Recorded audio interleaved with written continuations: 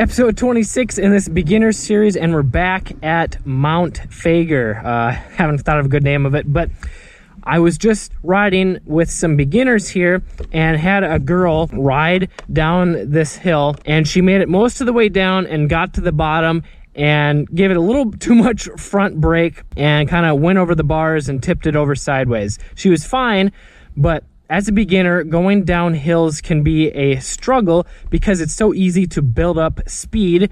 And then if you use too much brake, too much front brake, you might lock it up and go over the bars. So what most people do is they use the rear brake. But there's a couple reasons why the rear brake going down steep hills is not very effective, if at all. For one, with stiff dirt bike boots, it's really easy to use too much rear brake pressure because you can't really feel it. And when you give it too much rear brake, this locks up the rear wheel. And not only can you slide around more, but you can actually build up more speed when the rear tire locks up, especially if it's muddy. All that mud will pack in at the bottom. It'll cover up the knobs and you'll slide down faster. And then since your bike is angled down, most of the weight is on the front end, so the front tire. That means there's less weight on the rear tire, and when there's less weight on it, you can't use as much rear brake because it's more likely to lock up, as I was just saying.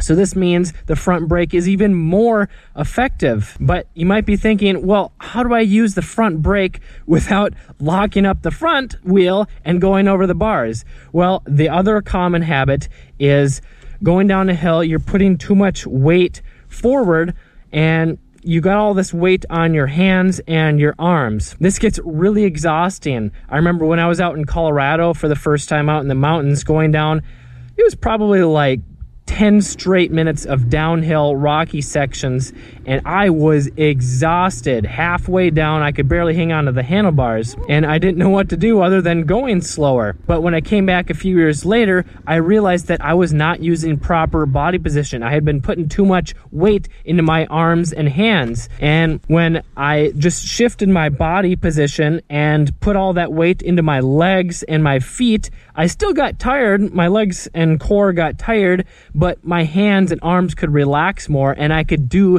that whole 10-minute downhill rock garden and not be dead tired by the end of it. So when you shift your weight back and put it on the foot pegs and your legs and your core, you can more easily use the front brake and be smooth with it so you don't lock it up. But this also keeps the weight back, and you're a lot less likely to go over the bars when you use the front brake. These are all super common beginner mistakes, but they happen because you're probably trying to figure it out on your own, or you're just going at it over and over again on the same hill. Maybe you have to slow down to a crawl speed going down a steep hill so that you don't crash. Don't worry, I've been there. I started out thinking that I was a good rider, but when I went to some real trails with some friends, I was super intimidated by the steep uphills and downhills, and I ended up death gripping the bars, and I just did not have the confidence to ride new and fun trails. But over the years, I figured out simple ways to